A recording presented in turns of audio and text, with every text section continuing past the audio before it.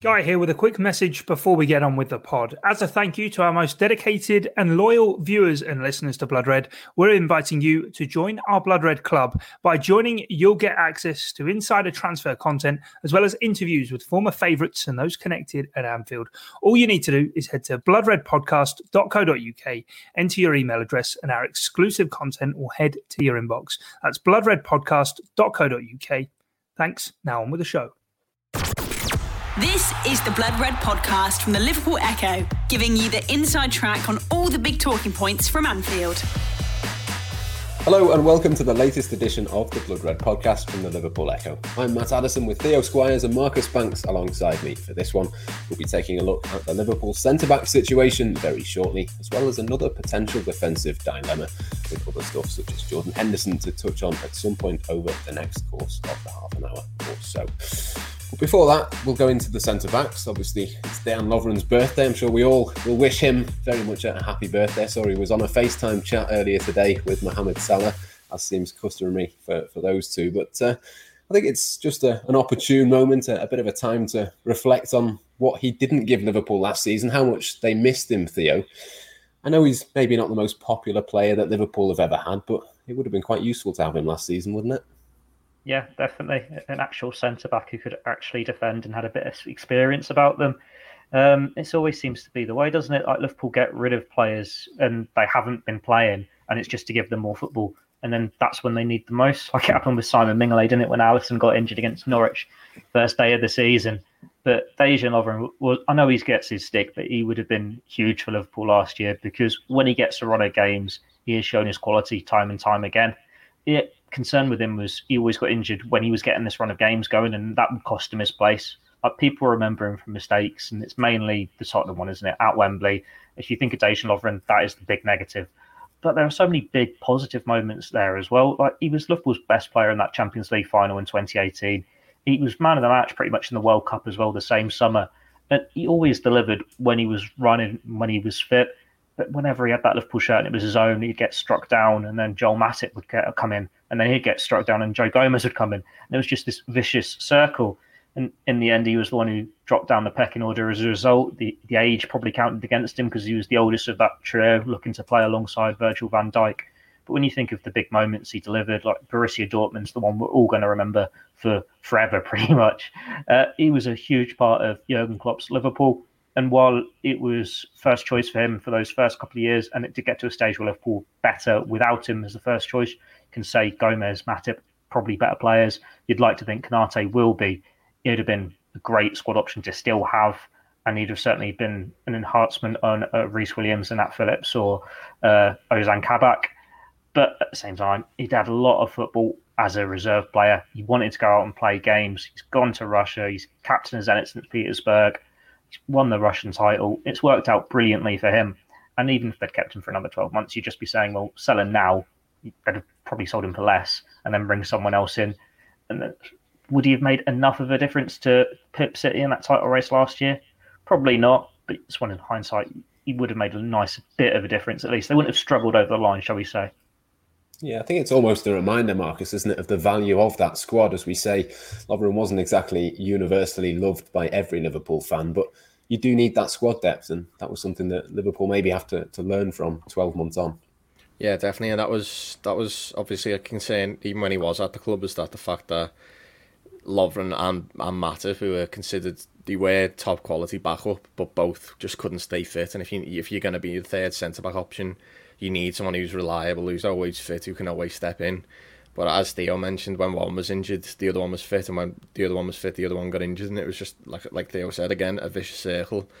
I think Liverpool's decision to sell Lovren was justified, though. I think, on the face of it, it was the right decision, and the amount of injuries was unprecedented. Him staying, I think, would have allowed Klopp to potentially use Fabinho in midfield a bit more, but I think in Nat Phillips is a bit of an upgrade than what Lovren brings. I think he's that similar sort of player with a little bit more reliability and a little bit more no nonsense. I think Lovren did have some really dominating performance, but there was always a fear that he did have a mistake in him, and we've not seen Nat Phillips next to someone next to Virgil van Dijk, and how that could play out. So I think Nat Phillips coming into that Dejan Lovren void, obviously with Konate to come in, is a pretty good deal for Liverpool. I think there are some big decisions, though, to be made this summer, Theo, in terms of those numbers. There's, I think, 7 players who could be Liverpool centre-backs next season. When you think of Van Dijk, Gomez, Matip, Konate, Nat Phillips, Ben Davies, Reece Williams, how many do you think they actually need in that position next season? And who would be the ones, if any, that you might want to get rid of? It's one we can't really answer now. Like in a week's time, they'll be back for pre-season training. And when you've had the 3 injured centre-backs and the whole wording has been they'll be back for pre-season, you're expecting them to be joining in the sessions fully on day one. But we don't know how well ahead they are with this preparation yet. Like it could be a case if they're just still running around a bit and they're not ready to just go from day one. I know we've seen Gomez and Van Dijk, was it over in Spain or somewhere like that, doing some training with one of the young goalkeepers. But you really need to have a proper look at them in pre-season and see what their state is, and then get to the start of the season. Are they ready to go straight back into competitive action? Are they going to suffer setbacks along the way? Usually when you come back from serious injuries, you do pick up more knocks as you go along. So Liverpool found out with Danny Ings enough times. And it's just a bit of a struggle there when you're juggling so many centre-backs in this situation. Like if you could rely on them to not pick up any knocks and just pick up where they left off, you'd say you'd only need 4, maybe 5, knowing you've got Fabinho and Jordan Henderson there if you get really desperate. But if you've got that question mark over them still, and we all know what Joel Matip's injury record is like anyway, you'd want to keep an extra one in reserve, which could be a Nat Phillips or a Reece Williams. We've not even seen Ben Davies. He's the one you always forget about. You'd like to think we'd finally see him in a Liverpool shirt on TV cameras in pre-season. Whether that means he'd get some competitive action month, 6 weeks down the line, we don't know, but there are too many numbers there. It's whether some of them want to go out on loan, like Reece Williams could do with a loan deal. Whether Nat Phillips decides he's had his moment on the stage for Liverpool, he's not going to top that. He's not going to better that game time. Let him be first choice elsewhere. And then whatever the plan was for Ben Davies, whether he was just to be a squad option that got faith in him going forwards, or if it was just a get rich quick scheme. They've had him in reserve. They didn't need him, and now they can make a profit 6 months down the line. Yeah, it's a really strange one, isn't it, Ben Davies, Marcus, in terms of we don't really know quite how to judge him or how much of an impact he might make. But I have to say, I'd be in no rush to sell him. We saw how quickly Liverpool went through centre-backs last season. The fact that he's only just come in, there's that little bit of intrigue. It kind of just makes me want to see what he's like in pre-season. And even if you were to sell him, you're probably not going to make loads of money on him. It's almost worth just keeping him about anyway. Yeah, I think keeping. I know it's really hard to judge, like you say, because we've not seen him play. Like he could play his first game and have an absolute disaster class. But I think Klopp's comments are telling that. Judging from Klopp's comment, it seems like he is going to have a future at the club at some point. I think Williams going out on loan makes a lot of sense. I don't think he was quite at the level of like maybe Nat Phillips and others. I think a loan to the Championship, like we've seen with Harvey Elliott, could do him wonders.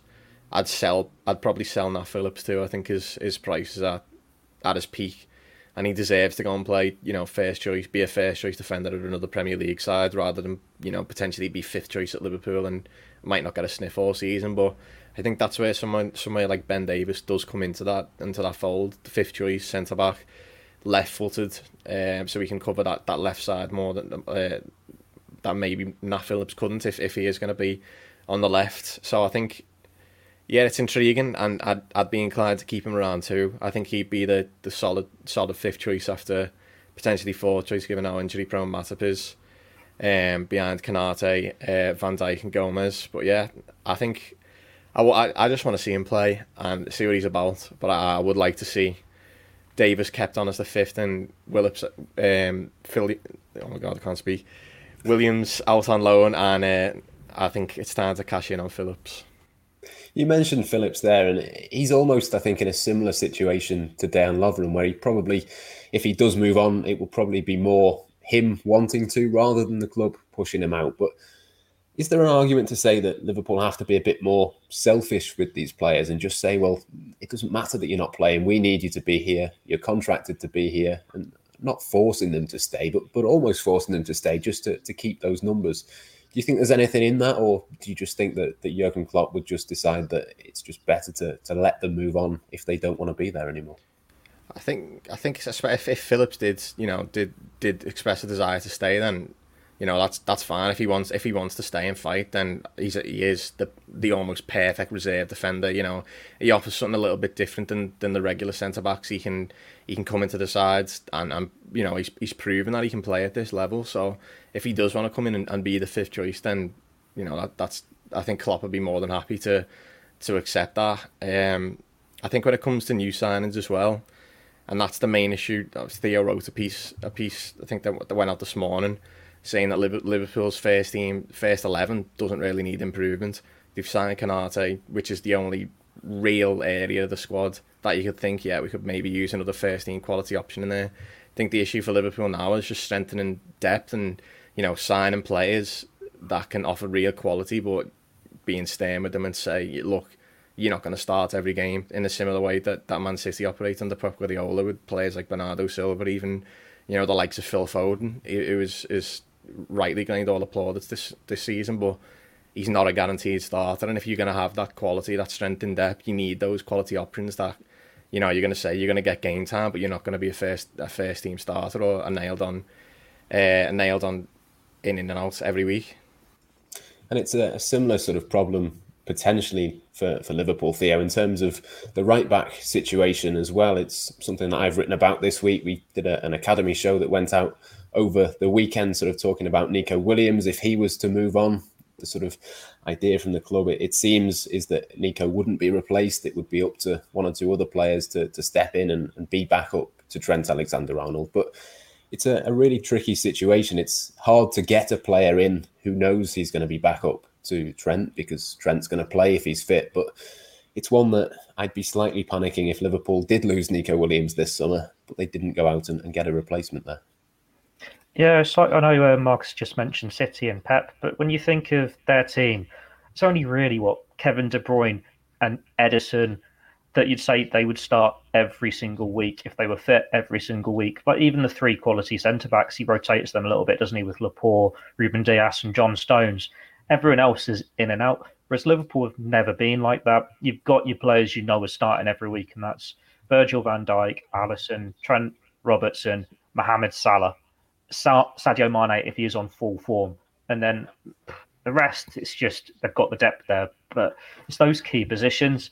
With Nico Williams, what was interesting is when we spoke to the club insiders, it was very much, yeah, he's probably going to go. He's probably going to ask to leave. Whereas if you do it for any of the other reserve options, you'd expect to move on, like everyone from Harry Wilson to Divock Origi. We're not forcing them out. We're not pushing them towards the exit door. But if they want to go and then an offer comes in that we're willing to accept, it could happen. So it definitely seems there's something more going on there with Nico Williams, and that they expect him to be one to move on. But then it's, well, do you want that backup right back? Because Trent's not exactly been an ever-present either. He had a little bit of a layoff last year. And this one where you do need to give him a rest. Like, there's always that debate of, is this injury he's had on international duty because he's played so much football for Liverpool, because they haven't been able to rotate him because they had the injuries elsewhere in defence? And it's like, well, if he'd not gone in the England squad and he'd then picked up this injury in pre-season and been out for a while, they'd be really stuck for choices. They do have the depth there in terms of Joe Gomez can play there, James Milner can play there. If you're really desperate, you could see Jordan Henderson there. Fabinho started his career there, but they're not Trent. They don't offer what Trent does with that bit of pace. Milner can cross the ball, Henderson can cross the ball, but it's not quite the same. And it would have to mean a change of style from Liverpool. Now, with Thiago in midfield, I believe they could do it if they wanted to. The creativity can very much go through him as a playmaker, where you're not relying on the fullbacks as much. But you'd still want more of a like reserve. And that's what they believe they got when they signed Kostas Tsimikas. And he's another player we've not seen much of, but we know he can get forward. We know he can put a cross in the box. It's whether you can find that right back alternative. And then we know Liverpool maybe not struggling financially, but they're having to prioritise what they go out and buy in the transfer window. That's why they've already got the centre back. And it seems if they go for a striker or a forward or a central midfielder, it depends on who moves on. Or if they've still got cash to spend, you think the right back is next on the list. And I suppose just because the options they've got, they're not expecting to be in a position where they need to address it just yet. We saw Trent Alexander-Arnold speaking, Marcus, the other day during the England game. He seemed positive. He hopefully will be back for the start of pre-season, or certainly a few days or a couple of weeks into that. But you do need that squad depth. And as I said before, I mean, the idea of Conor Bradley being there for a sustained period of time, I just think is madness. It doesn't make any sense to me at all. I think it's pretty similar to Billy Koumetio last summer was being talked up as an option, and then ultimately, even with Liverpool's troubles at centre-back, we just didn't see him. And Joe Gomez as well was the other option put forward, but surely the time has passed now for Joe Gomez to be a right-back. It's just not something that I think Liverpool fans would be happy to see, really, is it? Yeah, no, I completely agree. It's almost unfair on a young lad like Conor Bradley, who is, you know, he is making a big impression at the academy, but there's absolutely no need to rush his development and, you know, stifle what could be, you know, a promising career. And like you say about Joe Gomez, he's another one. I can vividly remember being at the game, watching him at right back, and just thinking he is not a right back. And we all know how good he is at centre back, and the partnership he has with Van Dijk and moving him from opposition to right back, he just doesn't look comfortable. He can play there, yeah, but he is definitely not a right back, and he's proved that over the last few years. And we've spoke about the options that Liverpool could use there, but it's a bit annoying to me just that it's constantly, you know, using standing options, using, you know, midfielders at right back. We can use him at right back instead of just going out and signing. I know it's easier said than done to go out and sign a player who is accepting that he's going to be back up, but they've done it in Costa Tsimikas, so surely you could go and do it again with another right back option, because like you say, one Trent injury, a major injury, you know, that with the likes of Gomez and Van Dijk suffered, then Liverpool are really struggling at right back. One option I would actually, I know I've just said I don't really want to see, you know, players filling in, but I do think it could be a bit of an opportunity for Oxlade-Chamberlain if Liverpool did switch to a 3 at the back formation. No, Klopp's, you know, not a fan, but it's something that could be used with Konate coming in, you know, and having the wing backs push a bit further forward. And now Oxlade-Chamberlain doesn't really, he said he doesn't really like playing that role, but he does that. And Jamie Carragher said that he has all the attributes to succeed in that role, and he did play really well there for Arsenal. And he is sort of needing, you know, a bit of a new challenge, a bit of a wild card position to maybe revive his Liverpool career. But yeah, I think right back for me would be a priority if Nico does depart. The Blood Red Podcast from the Liverpool Echo. It is interesting on Oxlade-Chamberlain, because they are saying that there is a new position for him at Liverpool, but from training it sounds it's the other end of the field. It sounds that if they don't sign another forward, he's going to be very much a false nine, because we've seen them there a few times, or out wide. They think he can do that option. And it's another one. He did that Arsenal fine. He was good on the ball, getting forward. We know he can score goals. We know he can put a ball in the box. It's just, where do you get the best out of him? It's a shame, because before he got the injury, he was so good central midfield. Even in the Premier League winning year, when he was playing midfield, he was doing a job. And then it just never really happened for him last year. Like, he went from a shoo-in for the England squad to never been even in the conversation. When you think of all the injured players Liverpool have got, he's probably one of the ones that I'd like to keep hold of the most, because you know he's got it in his locker, and it's not a case of him being injury prone. He's just been unlucky, and it's been these long-term injuries once or twice. We know he's got the talent. We know he's a likeable lad. You just want him to go out and get the chance to prove it. And fortunately for him, he's very versatile. The fact that we're talking about him, he could play at wing back, he could play either flank, he could play central mid, he could play up front.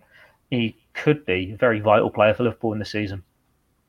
Yeah, it's interesting that you say he's not a massive fan of playing at right back, but I'm sure, you know, given the choice, he'd rather do that than be on the bench or not be on the pitch at all. And it is something that Liverpool are going to have to think about. I mean, just looking at the Euros, I mean, Joachim Mæhle for Denmark, hopefully I've pronounced his name properly. He's played on both sides, Theo, and he's obviously one that England will come up against later in the week in the semi-final. And he's played both sides. It kind of feels to me like a solution like that could have been useful for Liverpool. I mean, they're not going to do it now because they've already got Costa Tsimikas to play at left back, but it's a slightly easier sell to a player that can play back up to Robertson and Trent rather than just one or the other.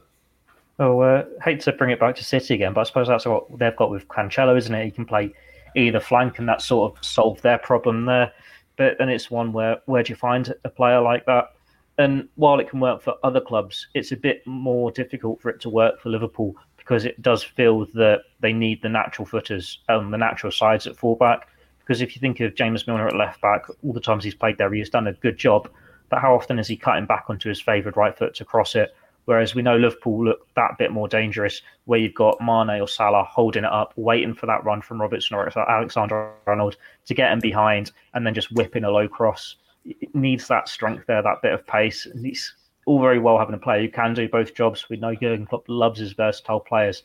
But again, it's one of these where it's a square peg into a round hole. It doesn't quite fit the bill. They leave him a bit uneven. Maybe there is a two-footed fullback out there that Michael Edwards and the rest of the scouting team are willing to unearth, and we'll never have heard this, whoever it is. And then 3 weeks down the line, they brought in and have a great season as a reserve. But yeah, I think they're just happy with what they've got, to the extent of Tsimikas can fill in there, James Milner can fill in there, and Robertson and Trent don't tend to miss a lot of football. Yeah, it's certainly a difficult one to consider. But we'll move slightly onwards then. We'll go on to Jordan Henderson, and we mentioned England briefly just there in terms of the Euros, Marcus. I know not every Liverpool fan is a huge England fan. I'd probably put myself in that category, to be honest. But it's one of those where you see the goal, you see the celebration, you're just happy for Jordan Henderson, and you can just tell how much it meant for him as well. Yeah, after such a long layoff, and hearing the criticism from the bizarre criticism from Roy Keane about, what he brings to the squad, and Harry Kane might wear the armband, but I think it's clear to see that Henderson is the England captain. He's the leader. He's the one who galvanises everyone, and almost he is an idol in that squad. Especially Jude Bellingham. You see the way that Bellingham responds, and all his teammates were so delighted for him to score, especially after the whole penalty gate and missing that pen. It was the icing on the cherry on the cake, and it's just, for Henderson, it's another big moment, especially if he goes on, and England do win the Euros. Then he's the Liverpool captain who, we always speak about, he almost left the club, he was almost swapped for Clint Dempsey, but it's just another step on this, remarkable journey, winning the Premier League, winning the Champions League, the Club World Cup, Super Cup, and then to go on and win the European Championship with England would just be, another step in this fairy tale, really. I think both Declan Rice and Calvin Phillips have impressed me, Theo, but is there an argument that Jordan Henderson should start that semi-final despite their form, just because he's got that experience, he's played in those games before? I mean, is that what you'd do, and how likely do you think it is that Gareth Southgate might think along those lines? Well, you know that answer already, Matt, if you've been reading my Euros analysis throughout the tournament. I've written pretty much 2 or 3 times now that Henderson should be in this starting 11. And it's not because Phillips or Rice are doing a bad job. I think Calvin Phillips has had a really good tournament. He's had 2 really good games, and then a couple where he's not been at the same standard, but he really looks good. Declan Rice is still a young player. He's shown glimpses. He's had a few dodgy moments as well, but it's that stability in that midfield, and they're doing a great job there. But Jordan Henderson's an upgrade. There's no doubt about that. It doesn't matter how talented a Leeds United and a West Ham midfielder are. We're talking about a Premier League and Champions League winning captain who has seen it all and has done it all.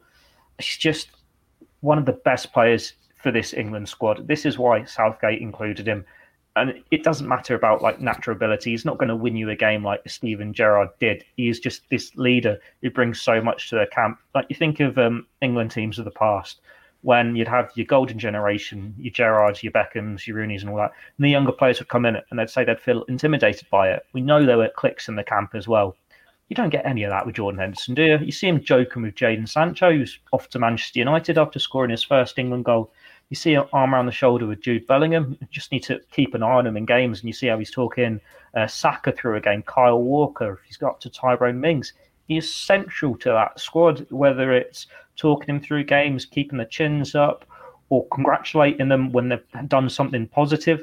And I think the best thing for Jordan Henderson, from a fan's point of view, was not having fans in stadiums, because with the TV cameras, you could hear what he was saying, you could hear how loud he was and how much of an impact he was making, whether it was pointing to Sadio Mane to make that run or congratulating Trent for winning the ball back, all of this stuff.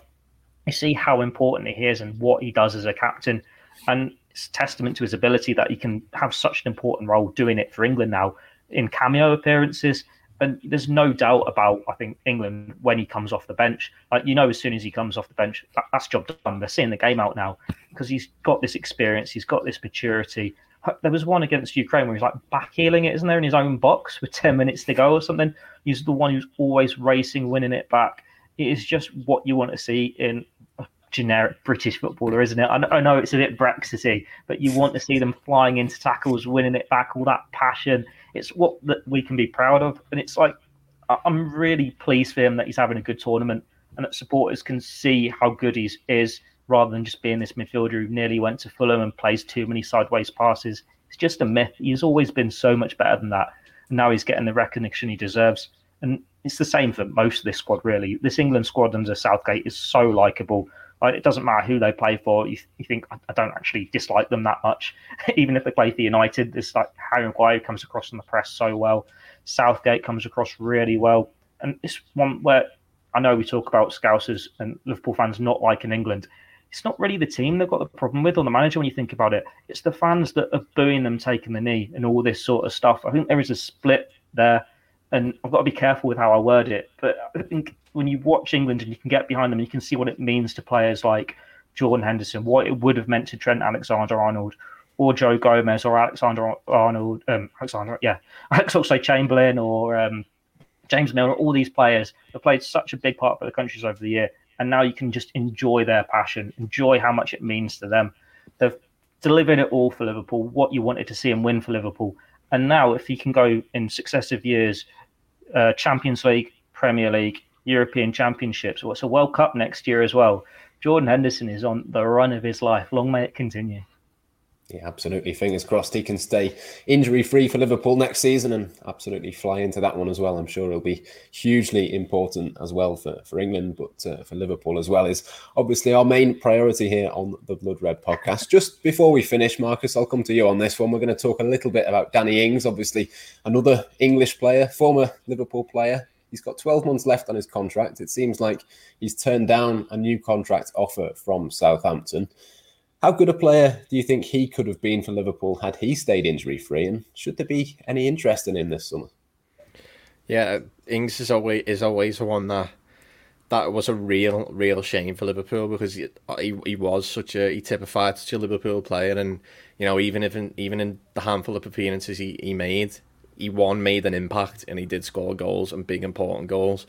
And he also just, the Kop loved him, you know, he loved that type of player, you know, he works hard, he chased every ball, and he really got the club, and it was such a shame that, you know, that transfer didn't work out, but obviously, you know, he's shown his quality that we all knew at Southampton. His goal record is phenomenal, and I think he does deserve the chance to, you know, test himself at Champions League level. I think if he stays fit, he's definitely that calibre of player and deserves probably the chance to, you know, have a second bite of the cherry at a big club and you know, prove that he is a Champions League calibre player. Whether that's at Liverpool, I'm not sure whether he really suits what Liverpool needs, given that, you know, we got Diogo Jota. I think a forward who's more comfortable playing out wide at times should be prioritised more than a natural finisher. Although, you know, a typical number 9 would be a decent alternative for Firmino, but I just don't think Ings is that man, given that he'd want to be playing week in, week out.